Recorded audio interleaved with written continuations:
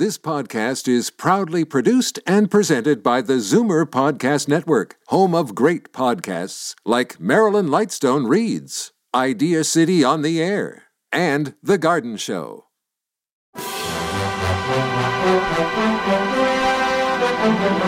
It's Zoomer Radio's Theater of the Mind with Frank Proctor.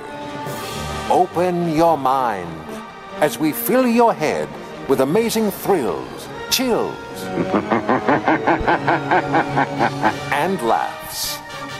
Theater of the Mind. The best love programs from radio's golden age. Only on Zoomer Radio.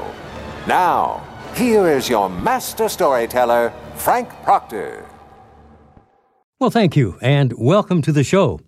I hope you're fully recovered from your Canada Day celebrations and are ready to give your attention to one of the finest radio shows of the golden age of radio. We take you back to 1947, when some of the most popular shows were The Amazing Mr. Malone, which debuted on ABC, The Adventures of Philip Marlowe, debuting on NBC, and a program we feature tonight, which premiered on CBS. That program, Escape.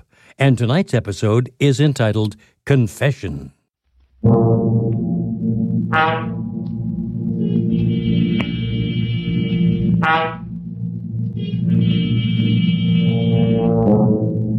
You are lost in a London fog, uncertain whether the figures looming around you are real or creatures of your imagination. And somewhere in the wet grayness lurks a murderer from whom you must escape.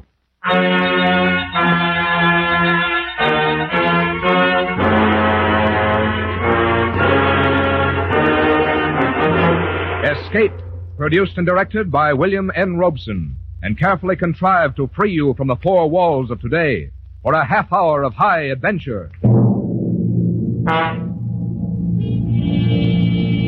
Tonight, we escape to a fog-shrouded city and the terror of a shell-shocked mind, as Algernon Blackwood describes them in his ghostly story, Confession.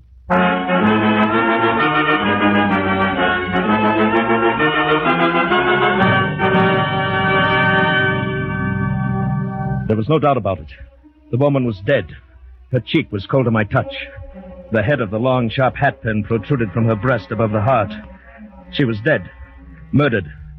And I stood there by the bed, my brain whirling crazily. I was alone in an empty house with a murdered woman. And then suddenly fear flashed across my brain and cleared it. I heard the door below open and close. Footsteps. Someone was coming across the downstairs hall, onto the stairs. Coming up here. In a moment I would be discovered. In a moment someone would walk into this room and see me standing over the body. In a moment my escape would be cut off. Quickly I slipped across the hall and into another of the empty bedrooms. I leaned against the closed door, breathing heavily, listening to those steps come closer. Would he look into any of the other bedrooms first? Would I be discovered here? He passed my door and went into the room, straight in, closed the door behind him. Then he knew where to come. I waited a moment, waited for some sound, some gasp of discovery. There was none. Then he knew what to expect. I must escape quickly before he came out of that room. I started down the stairs, carefully, to avoid any sound.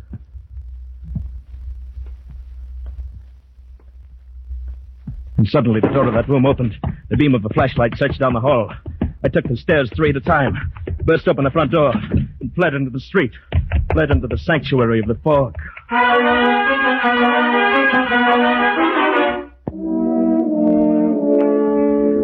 How long and how far I ran, I do not know.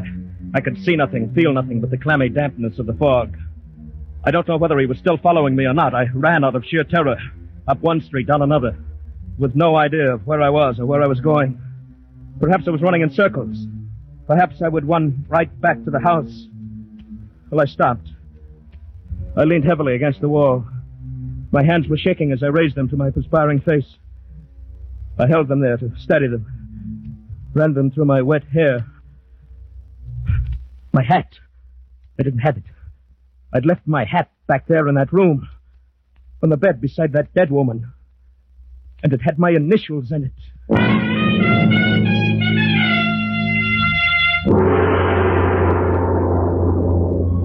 Nearby, a street lamp formed a fuzzy ball of yellow in the enveloping murk. And now a figure loomed suddenly beneath it, just as she had materialized so short a time ago under another streetlight. Or was it the same one? Was it she again? Was it he, the one who was following me? Was it real at all? Perhaps it was only a creature of my madness. My dear sir, you're ill. Oh, hero, let me help you. Why, you're almost ready to fall. Yes, sir. Thank you. Yeah, just lean on my arm. Yes. You are real, aren't you? Real?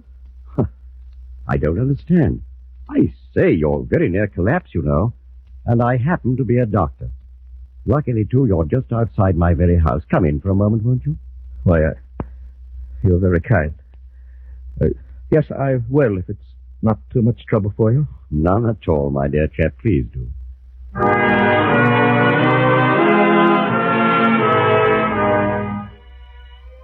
Within 5 minutes, I was seated in a comfortable chair before a toasting fire, sipping a hot cup of tea.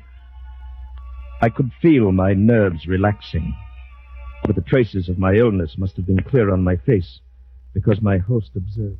Your trouble is shell shock, isn't it? Why, yes, how did you know? I've been in the service, and I'm a doctor. Of course, I only meant I'm supposed to be recovered, or almost. But I got lost in the fog, felt ill suddenly. Terrified, you know. I know. You should never have been out on a night like this. If you've got far to go, you'd better let me put you up. You're very kind indeed, but I don't want to be any trouble. No trouble at all. I'd like to be of help. It's the least we veterans can do for each other. Oh, the blasted war. Thank goodness it's over.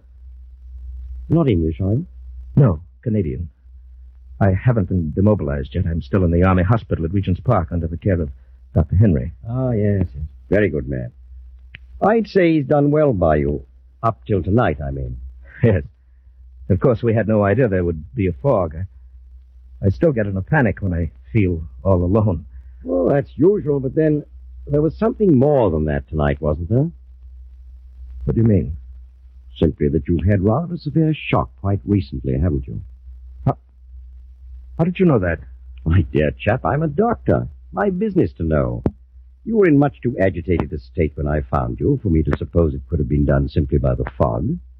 And, if I may hazard another guess, I should say it would be a relief to you and wise as well if you could unburden yourself to someone who would understand.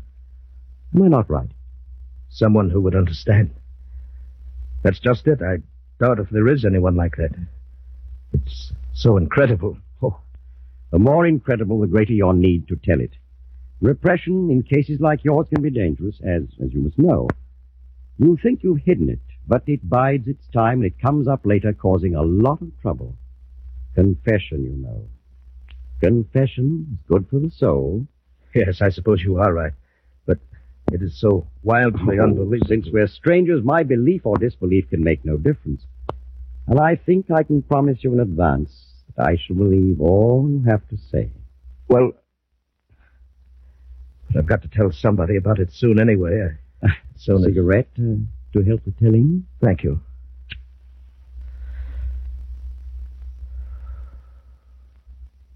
Thank you. Well, I'd better start back at the very beginning of the adventure, then. It started today at the sanitarium. I've been there for some months, and today, when Dr. Henry called to check on me, I knew... Well, young man, you're as fit as a prize heifer and twice as frisky. The diet here must agree with you. I have no complaints, Doctor, but if I'm well again, then I'd like to get back into circulation. Will you listen to him, nurse, rushing things as usual? You'd think he didn't like us here. Oh, the way he bothers us to let him go into town, I'm sure of it, Doctor. He's getting so healthy, he's bursting at the seams. There, you see? How about it, Doctor? Can't I just have a day or an evening in town? What's the great attraction in that dirty place? Some girl, no doubt? Well, yes, that is in a way. I met her in France. She's a Red Cross girl. She's invited me to stop in for tea if I'm up in London, and, well, it's just that I'd feel human again, seeing a girl having tea, a cigarette, chatting.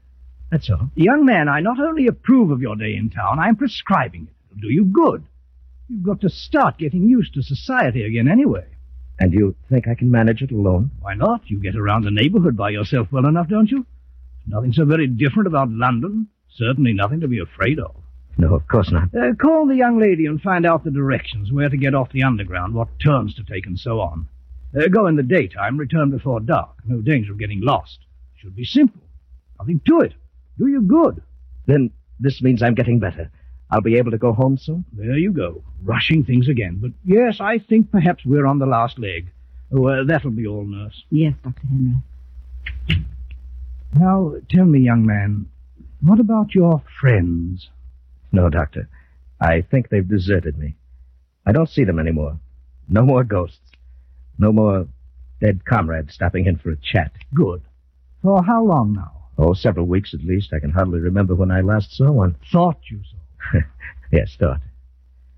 Of course, in the dark room at night, sometimes the shadows... That's not quite the same thing. Lots of well people fancy they see the shadows move at night, especially after they've been reading some penny dreadfuls. Yes, I suppose so. At any rate, you can distinguish between the real people and the unreal now, and that's a big step, considering how you were a few months ago. Well, it's only when I feel completely alone, cut off, that the old panic begins a little, but not as much as before. Many people don't like to feel alone and cut off, but they can fight down that panicky feeling, nip it in the bud, and so will you in time. But I must warn you, a severe shock could undo all our work. By all means, avoid shock.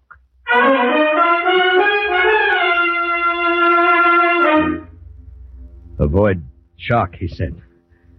Very funny, isn't it? But who could have known then what would happen? How could I have suspected as I went about planning my day in town, my holiday? I called the girl, arranged our tea party. I was to be at her little house in Morley Place at 4. So it's the sign the first time. With your Canadian backwoods instinct, she'll probably manage it better than any Londoner. Yes, I'm sure I will. It's near South Kensington Station, then. Exactly. You change at Piccadilly Circus Yes? without leaving the underground station and come to South Ken. That's 3 streets left from there, then 2 right, 1 more left, and right again into Morley Place. It's really not far. Oh, I'll find it, all right. Now, don't go to any great bother. Oh, you just leave that to me. This is a special occasion, you know. Till 4, then. Until 4. Yes. Thanks.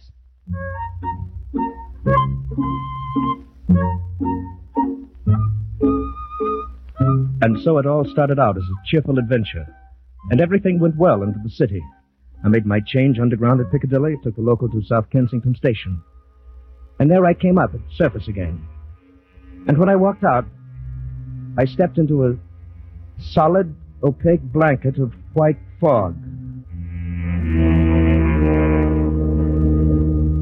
I could hear the traffic, the rumble of the city around me. I could hear footsteps, an occasional muffled voice. But I could see almost nothing. This is how a blind man feels then. The only objects of relief from that dreadful enveloping gray wall were an occasional blur of yellow from a street lamp, or a motor car headlight, a glimmering patch from some big lighted shop window here and there, and the figures of other people passing by, dark and floating and indistinct. Or were they people? Might they not be those phantom figures again, just like the ones that haunted me before I went into the sanitarium? Ghostly, blurred figures of dead comrades from Dunkirk and Abbeville and the mud of Belgium. Ah, here comes another one. I can hear his cane tapping. Look closely now, make sure.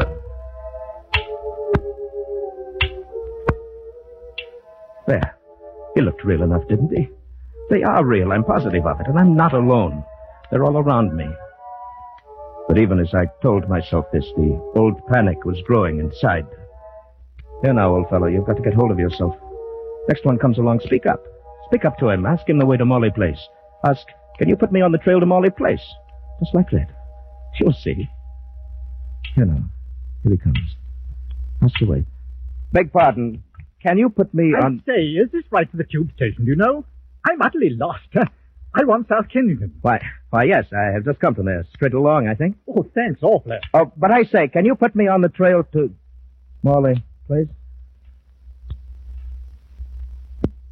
He's gone. Well, no matter, he was real enough. He spoke up like a real person, all right. Maybe the next... Oh, I say, I beg your pardon. Oh, I'm frightfully sorry. I didn't see you and you standing still. I'm afraid I must be lost. Can you direct me to Morley, please? Oh, dear, I think you've missed your turning. You'd have to double back a street and maybe two and take the first turn to the right and go one street and then double back two and then left again and you'll come. I'd say thanks. That was first right and then... She's gone. Disappeared. Like a ghost.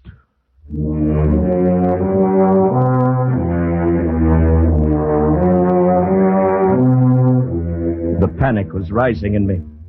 They were real people, yes, but they appeared and disappeared so disconcertingly quickly. And when I turned off down the main street, there were fewer of them. I turned again and again.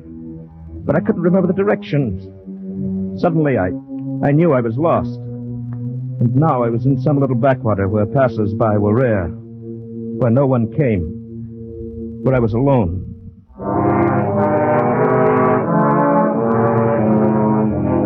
Now the panic swept over me. I stumbled on a curb. My cane swept empty air. I fell to the icy pavement. I was shaking so that I couldn't rise to my feet. I crawled across the open space of the street on my hands and knees. Only when I crossed the curb and felt a warm wall could I stand up again. And then I stood there, shaken and frantic. Morley Place must be very close, the little Red Cross girl waiting with her warm fire and hot tea. But where? Where?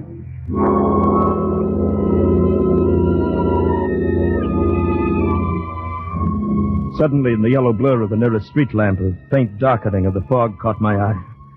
It was not a figure this time. Only the shadow of the pole, grotesquely magnified. No, it moved. It came toward me. It was a figure, a woman. It came right up to me. Fear gripped me, and then I remembered the doctor's advice. Don't ignore them. Treat them as real. Speak to them and go with them. You will soon prove their unreality then, and they will leave you. And so I gripped the wall behind me and spoke to her. Lost your way like myself, haven't you, ma'am? Do you know where we are, at all? Morley Place I'm looking for. Where am I? Well, I say you're more frightened than I am. May I help you? I'm lost. I've lost myself. I can't find my way back. Same here. I'm terrified of being alone, too. I've had shell shock, you know. Let's go together. We'll find our way together, eh? Who are you? Name's O'Reilly, Canadian. I'm going to have tea with a friend in Morley Place. What's your address? Do you know the name of the street here? I came out suddenly, unexpectedly. I can't find my way home again. Just when I was expecting him to... I say, steady, ma'am. He may be there now, waiting for me at this very moment, and I can't get back. Have you any idea of the direction, ma'am? Any at all? We'll go together. Listen. I hear him calling. I remember. Wait, ma'am. Wait. Don't leave me here alone. I'm going with you. Wait. She was running fast through the fog. It was all I could do to keep up with her. But I felt I must not lose her or my own nerves would go to pieces. How she found her way in the fog, running so quickly, I didn't know, but I kept close on my heels, running hard. I could smell a faint perfume in the air, trailing behind her. A faintly familiar odor, but not pleasant. And then suddenly she stopped and turned into the gate, so suddenly that I almost bumped into her. Oh, is this in? You found it then. May I come in with you for a moment? Perhaps you'll let me telephone my doctor. Doctor? Yes, Dr. Henry at the Army Hospital. I'm in his care, you know. My home is somewhere here. I'm near it. I must get back in time. For him. I must. He's coming to me. I say, ma'am. But she turned and walked toward the house. For a moment I hesitated. This woman was acting very strangely. But no matter, she was at least real, and I needed help. Quickly, I followed her up the steps across the porch. The door was ajar. She slipped through, and I followed into the dark house. It was so dark inside, I couldn't see anything at first. I stopped, groping. But she went on quickly, easily, as if she knew the way. She was ignoring me completely. I heard her steps cross the hall, go up the stairs quickly. I waited and listened. She walked along the hall upstairs. Where? Oh, where is it? I must find it. And now the hair on my neck felt as if it were rising. Was she, after all, another of my figures? Was she unreal, too? At last, I've found it. I'm home again. I heard her open the door upstairs, go in and close it after her. Then there was silence, profound silence, and I was alone in a dark, unoccupied house. The white-covered furniture in the hallway loomed like ghosts, and there was no sound. I felt my panic coming back, but she was upstairs, and at least she was companionship.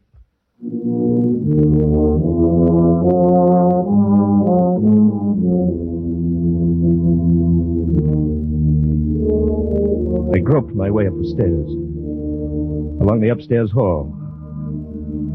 There was no sign of life. Where are you? I want to help you. Which room are you in? There was no answer. But as I put my hand on a table to steady myself, I felt something. It was a candle stump. With a gasp of relief, I took it up and lighted it. Now I could see a little. One by one, I tried the bedrooms. They were dusty and unused. The furniture covered, the mattresses rolled up on the beds. They were all alike. Until I opened the last door. Instantly, I knew this was it. I smelled the perfume. Only now I recognized it, understood why it was unpleasant to me. It was the smell of a hospital, of chloroform. And there was the woman, her dark fur coat wrapped around her, her jewels just showing at the neck. And she was stretched out on the bed, motionless. Instantly, I knew she was dead. In the next instant, I thought I would go mad. The blood on her face was congealing. Her skin was cold. I knew then that she'd been dead for an hour at least, and that what I saw in the street was not real. This was the shock that Dr. Henry had warned me to avoid. And what happened then? Well, I heard the door open up downstairs. Someone came in. The one she'd been expecting, no doubt. And suddenly I realized the danger of my being found there beside a woman who had obviously been murdered. Well, I slipped into another bedroom, and when he went into that room with her, I slipped out and crept downstairs. I stumbled and he heard me, and I came out.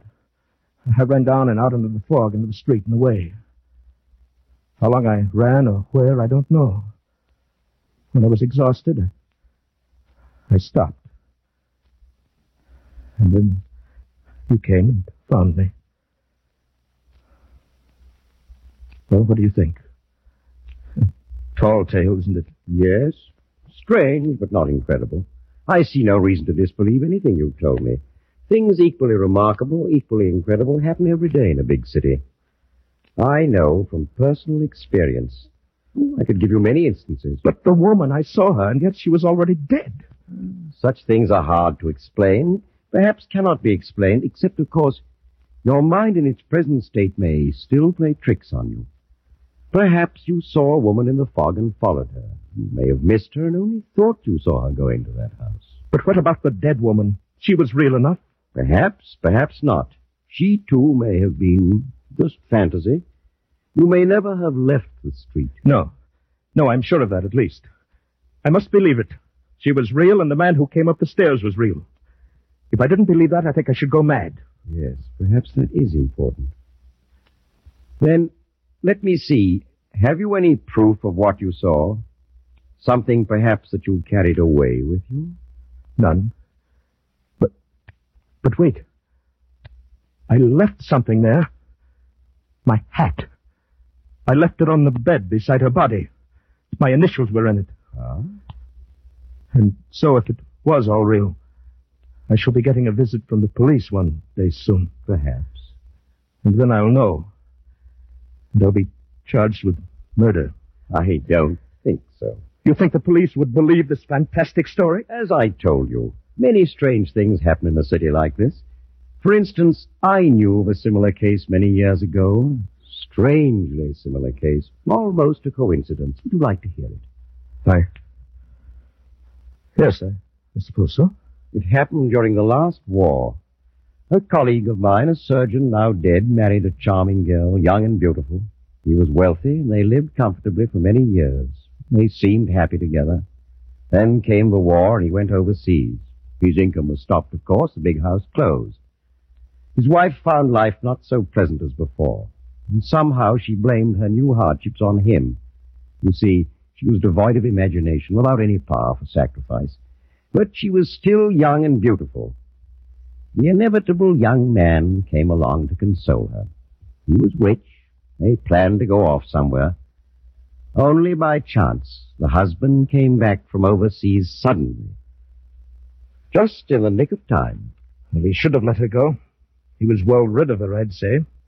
Well rid of her, yes.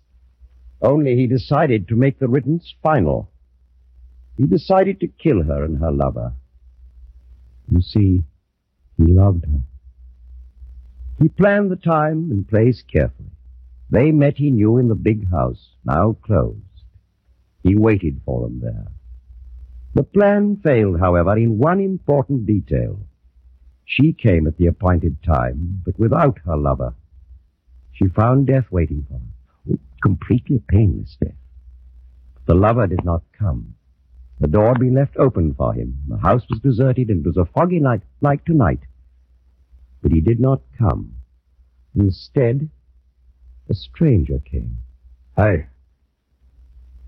And where was the surgeon all this time? Waiting outside, concealed in the fog.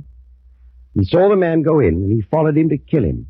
But the man was a stranger. He came in by chance, like you, to shelter from the fog. I think that I should... Why, what is the matter, sir? Why, I really must be going. Oh, of course, if you wish. Thank you for your kindness and hospitality. Oh, it's been a pleasure, young man. I enjoyed your story, although I confess I expected one a little different. Your coat. Thank you. I'll walk with you to the door and give you the directions.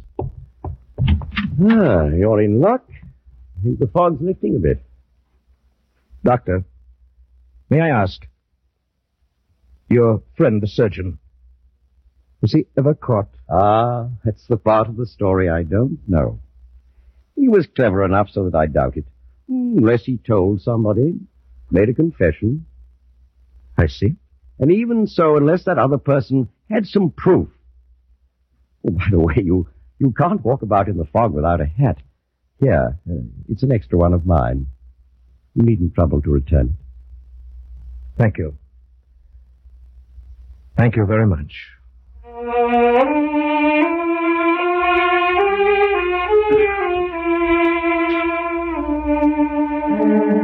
I went out of his consulting room with a hat on my head. In 10 minutes, I was at the tube station. It was only there that I permitted myself to take off the hat and look at it. It was my own. The hat I had left on the bed beside the dead woman.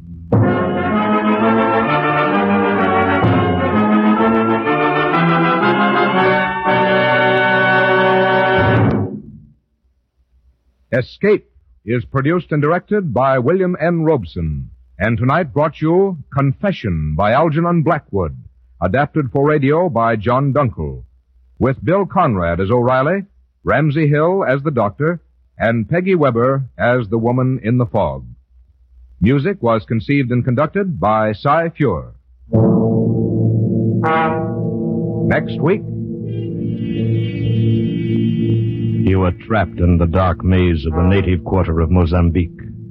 A dead man at your feet, the police closing in around you. And beside you is a girl with whom you must escape.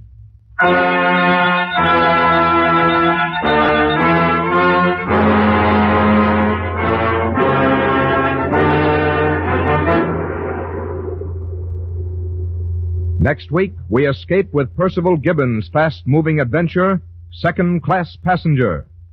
Good night, then, until this same time next week, when again we offer you Escape.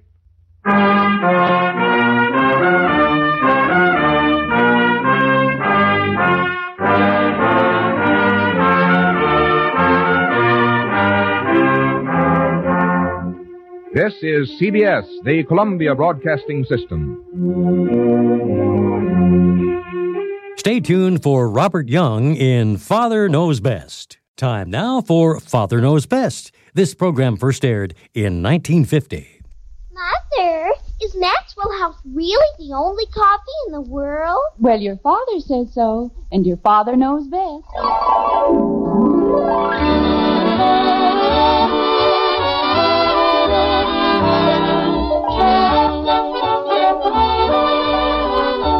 Yes, it's Father Knows Best, transcribed in Hollywood, starring Robert Young as father. A half-hour visit with your neighbors, the Andersons. Brought to you by America's favorite coffee, Maxwell House. The coffee that's always good to the last drop.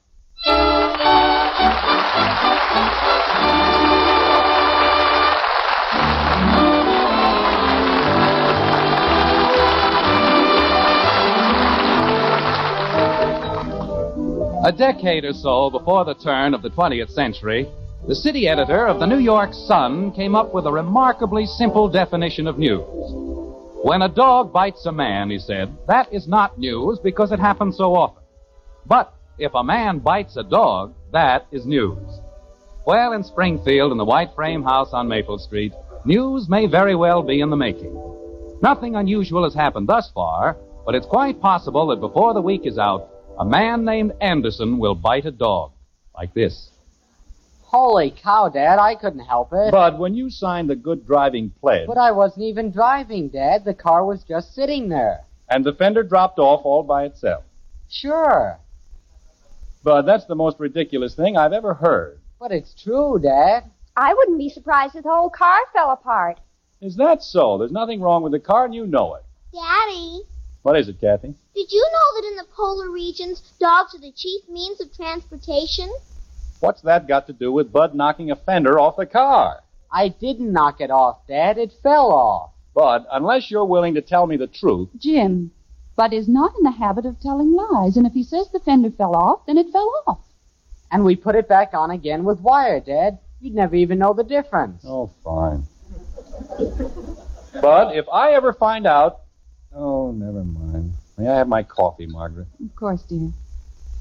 Here you are. Thank you. Nothing. What?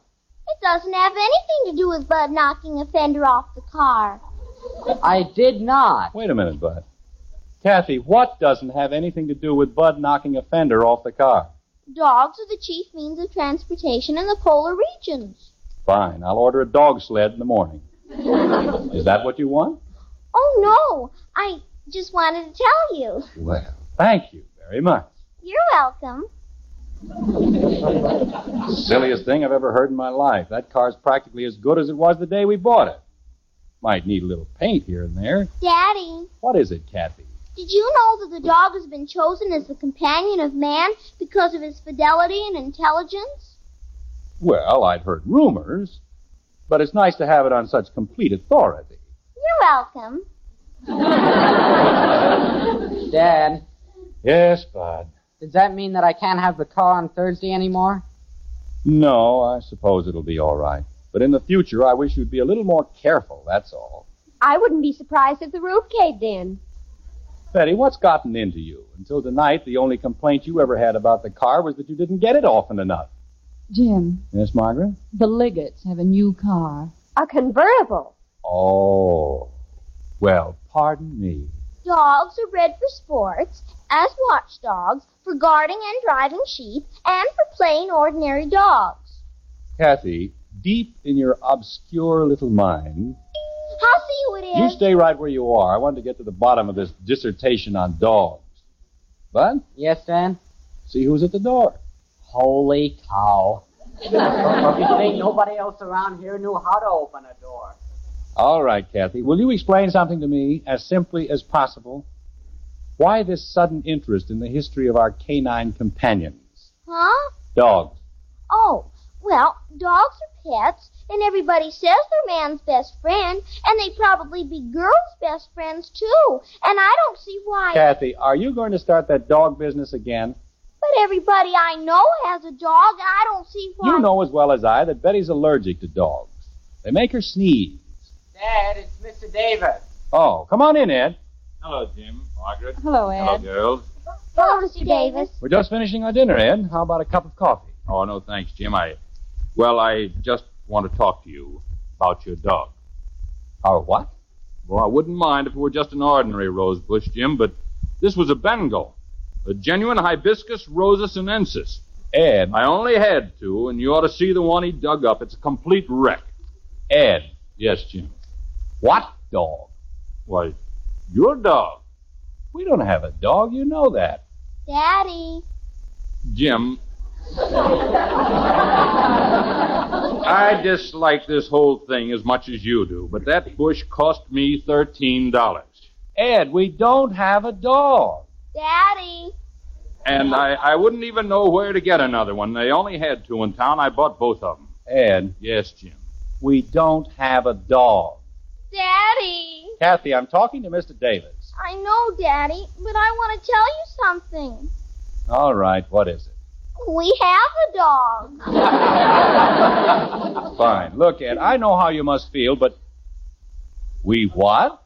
Kathy, you're joking. What do you mean, we have a dog? Well, it was such a poor little dog, Daddy, and it kept following me and following me. And Kathy, you mean we have a dog here? Uh-huh. Betty, stop that. I can't stop it, Father. You certainly can. Kathy, you've been told 1,000 times not to bring a dog into the house. Achoo! She's just doing that to be mean. I am done. She wasn't sneezing before, and the dog was here all the time. Where? What? Where is it? Where's what? The dog. Oh, the dog.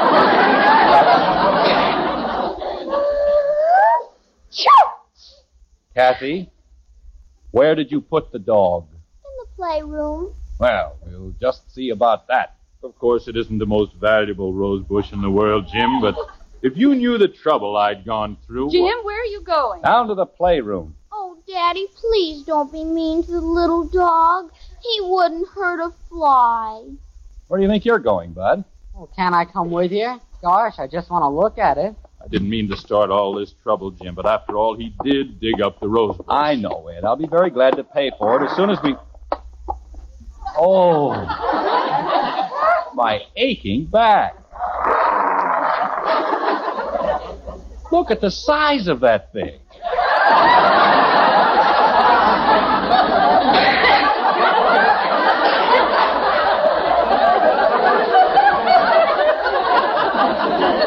Holy cow. I'll just wait for you upstairs, Jim. Kathy, that isn't a dog. It's a werewolf. No, it isn't, Daddy. It's a dog, and you're frightening him. I'm frightening him. Poor little fella. We're not going to hurt you. Kathy, get away from it. But, Daddy... You heard me, Kathy. You don't get away from that dog. Well, stay over there if that's what he wants. But don't get too close. Jim, Ed Davis said there was a lion in the basement. Did you... Oh, Kathy. Isn't he cute, Mommy? Kathy, come over here. You better do as your mother says, Kathy. Maybe she better do what the dog says.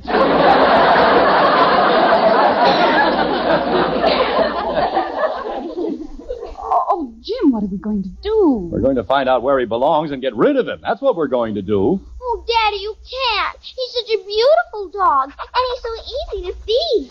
All he eats is cookies. Bud. See what the tag says on his collar. On his collar? Me?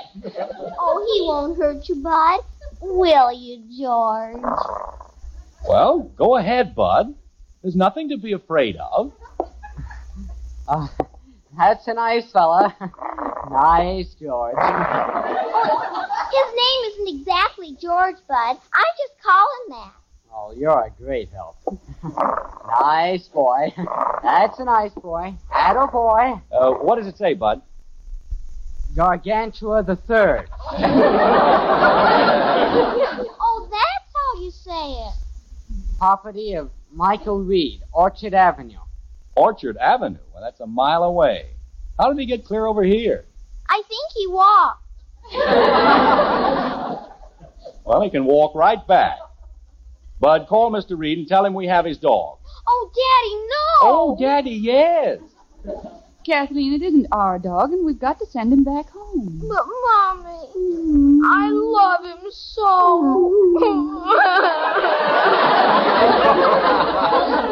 Oh, don't cry, Kathy. Gosh, you've still got us. Everybody's got somebody, and all I have is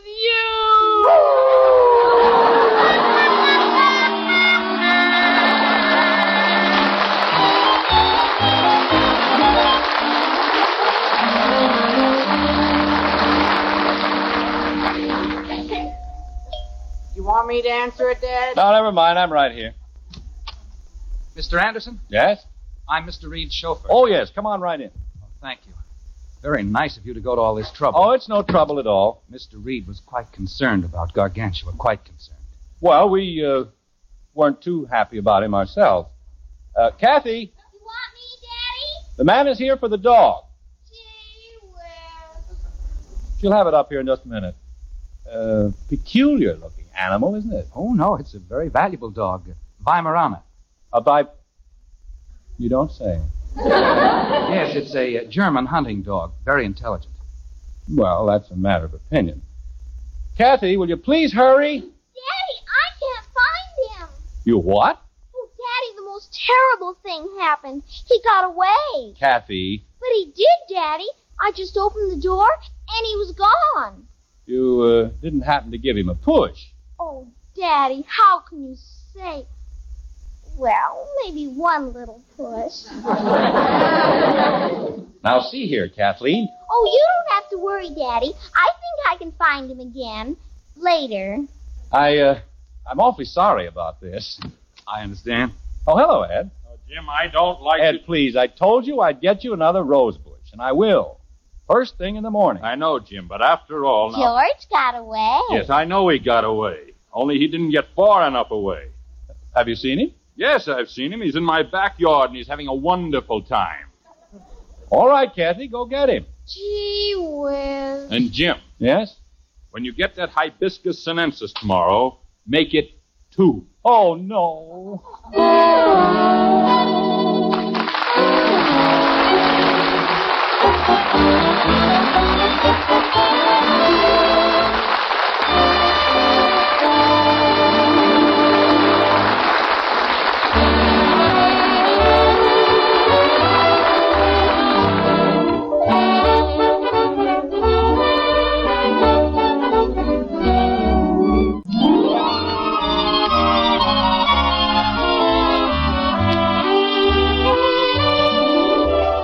The dog is a creature whose principal feature is love, and there's nothing can daunt him.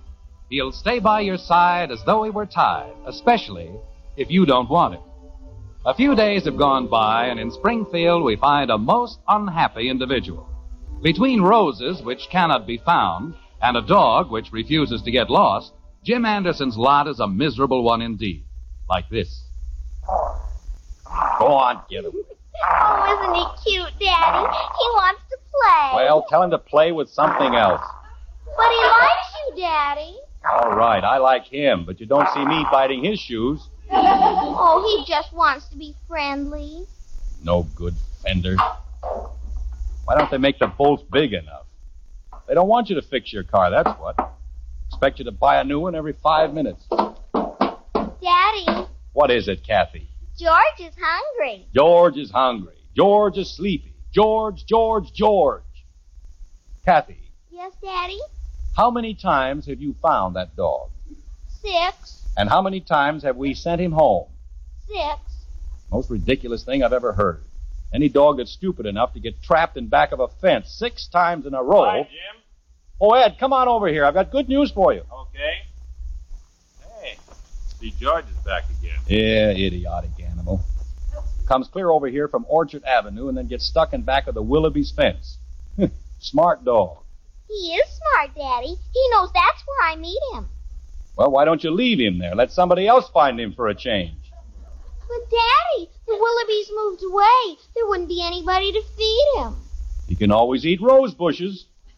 Oh, that's what I wanted to tell you, Ed. There they are. You mean those? Yep, 2 Bengals, and I had to go clear to Plainfield to get them. Jim, I don't like to be difficult, but those aren't Bengals. They most certainly are. Look at the tags. Well, marked Bengals, all right. But... Oh, well, you see, Jim, there are 2 kinds of Bengals, Hibiscus rosa sinensis and Rosa japonicus. Now, mine were Hibiscus sinensis, and they're a much hardier variety. Ed, a rose is a rose. And you said Bengals. I don't like to argue, Jim, but I said Hibiscus sinensis. You see, the japonicus is very susceptible to mildew and thrips. That's bad, huh? Oh, yeah, especially around here. The japonicus doesn't do well in Springfield at all. It needs a much milder climate. I see. You wouldn't consider moving? Nothing. I'll keep looking, Ed. After all, what's a few more days? I wouldn't be able to do anything but work anyway. Mr. Anderson? Oh, hello there. We're back here near the garage. Mr. Anderson, I don't know what to say. Mr. Reed is most apologetic. Yes, I'm sure he must be. Well, I'll be getting back to my gardening. I've got another bed of geraniums to set out. I'm sorry they weren't the right ones, Ed. Well, that's all right, Jim. There's no particular hurry, I guess. Mr. Anderson, I want to assure you that we've done everything in our power to keep Gargantua at home. I'm sure you have. I've gone over the fence with a fine-tooth comb. We've fixed everything, and still he gets out. Maybe the fence isn't high enough. Well, it's quite high, but we're going to make it higher. And now, if I may have the dog. Yes, Kathy. Now, where the dickens did she go? Kathy! You want me, Daddy? Where's George? George? We call him George. Kathy! I'm coming, Daddy. Maybe if you called him George, he'd stay home. Well, it might be a little confusing, but we'll try. Kathy, why is it... What happened to George? I don't know, Daddy. Isn't he with you? No, he isn't with me. Where'd he go? I don't know. Kathy, why is it that every time Mr. Reed's chauffeur... George. Thank you. Every time George shows up, George... George? Yes, sir. George. Oh. Well, why is it every time George shows up, the dog disappears? I don't know. What do you know? I don't know. I'm sorry, George, but George, Gargantua... George! Jim! Ed, is George over there? He certainly is, and I'm very slowly reaching a point where I don't think it's at all funny. Ed, he didn't tear up another rose bush. No. Well, thank goodness. This time he got the geraniums. George dug up the geraniums? No, but I made a bed, and he's lying in it.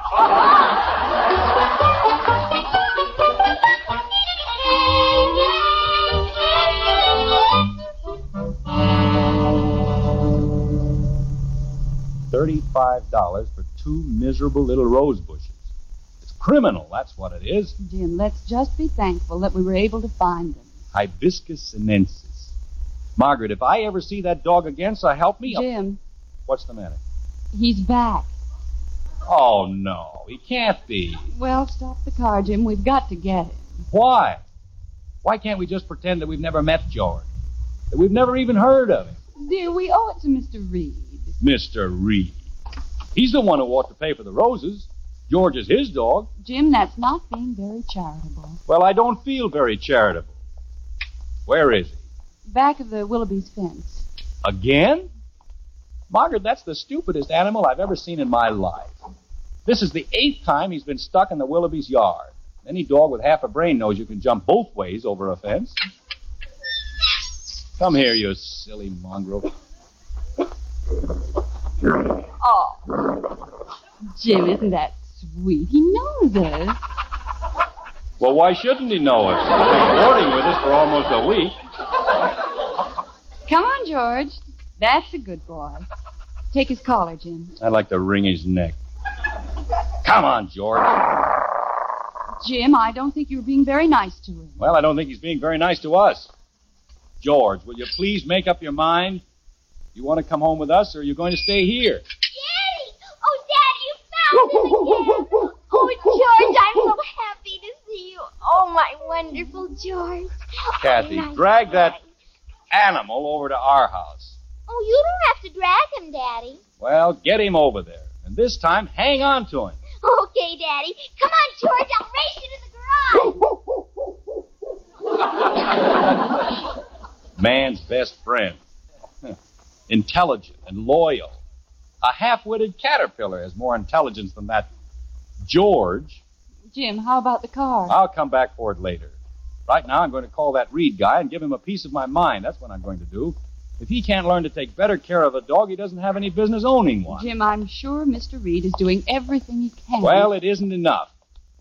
Owning a dog is a responsibility to the dog and the neighborhood and everybody else. Let a dog run wild that way, first thing you know, you'll be hit by a car. He's liable to be killed. I thought you didn't like George. I don't. I mean, well, he's all right, I guess, but they have no business letting him run around the way they do. Jim, please don't be too abrupt. Mr. Reed is just as concerned about George as we are. Well, why shouldn't he be? It's his dog. Hello? Oh, this is Jim Anderson. Yes, he's here again. And look, George, I think it's high time... Well, okay. He's coming right over. Jim, when he gets here, please remember that George isn't responsible for George. After all, he's merely the chauffeur. Which one? George. Oh. He told me this morning that Mr. Reed was going to have the entire fence made higher, and if Mr. Reed thinks that much of George... Just a minute, Margaret. Bud! You want me, Dad? Go outside and hang on to George. Okay. Betty! Yes, Father? Are you in your room? Yes, Father. Well, look out the window and keep an eye on George. Okay. He won't get away this time if I can help it. Now, what were you saying, Margaret? Well, I merely said that if Mr. Reed thought that much of George... Gee gods, now what? I'm awfully sorry, Mr. Anderson. Well, you should be. Anybody who can't take better care of a nice dog like George... We do take care of him, Mr. Anderson. We still can't understand how he gets away. That's a very poor excuse. How would you feel if I... Wait a minute. How did you get over here so fast? Well, I left the moment I hung up. I know, but from clear over on Orchard Avenue... Oh, we haven't lived on Orchard Avenue for almost a week. We moved into the Willoughby house on the corner. Oh, no.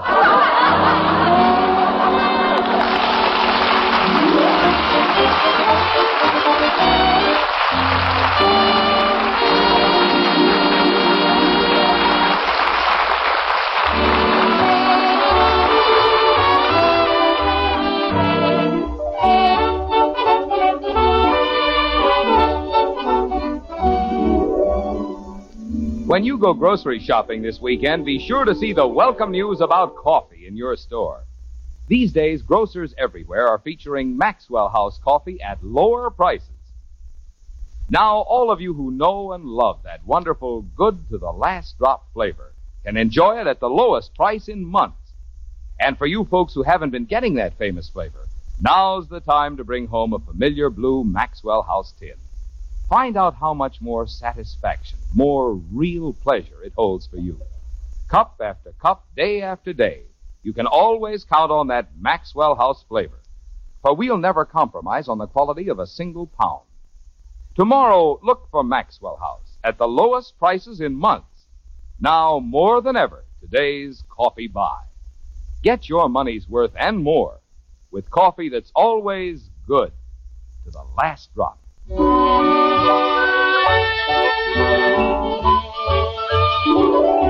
Another day has come and gone, and so has the perennial George. There's peace once more in the Anderson household. But we wonder just how long it will last. It never does it? Like this. Most ridiculous thing that ever happened in my whole life. Stealing a dog out of his own yard. They could have had us arrested. Father, Yes, Betty? have you noticed how quiet it's gotten around here? I certainly have. Nice and quiet. How was I supposed to know anybody'd moved in? Why didn't they put up curtains or something? That George is a pretty smart dog. And what a character. You know what he did yesterday? Whatever he did, I'm not going to pay for it. Oh, it wasn't anything like that, Dad. Kathy taught him how to play hide and seek. And he was really hiding. Good.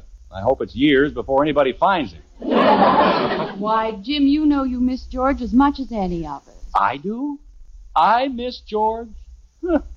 Margaret, this is the first peaceful moment I've had in almost a week. Daddy! Kathy, what is it? What's wrong? Oh, Daddy, the most beautiful thing happened. Mr. Reed gave me a reward. Why, how nice, Kathy. Oh, I'm so excited. Well, it was certainly the least he could do. What was the reward, Kathy? I can borrow George anytime I please. No. Isn't it wonderful? Here, George. Oh, my beautiful George. Hiya, boy. Achoo! Hello, George.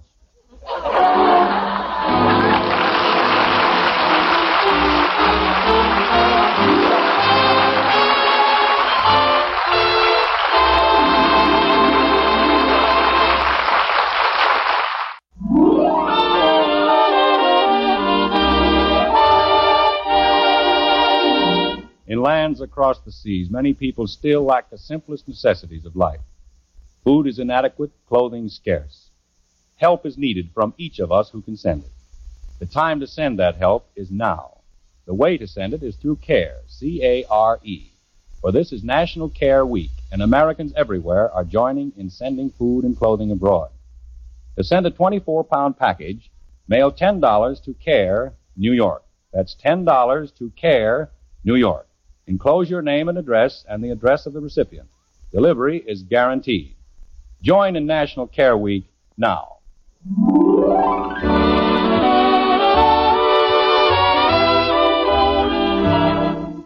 Join us again next week when we'll be back with Father Knows Best, starring Robert Young as Jim Anderson, with Roy Bargy and the Maxwell House Orchestra, and yours truly, Bill Foreman. Don't forget, membership cards for the Robert Young Good Drivers Club are waiting for you at your local NBC station.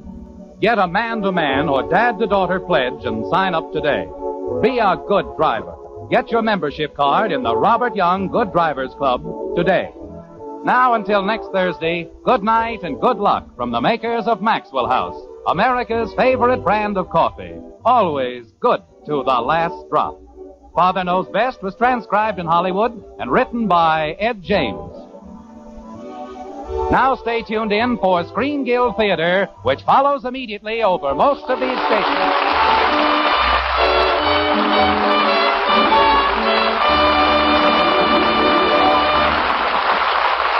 Thank you for listening. Tomorrow night, it's Cloak and Dagger, followed by The Jack Benny Show. Thanks to Joel Schoenwell and Paul Stringer for technical support. The executive producer for Theater of the Mind is Moses Neimer.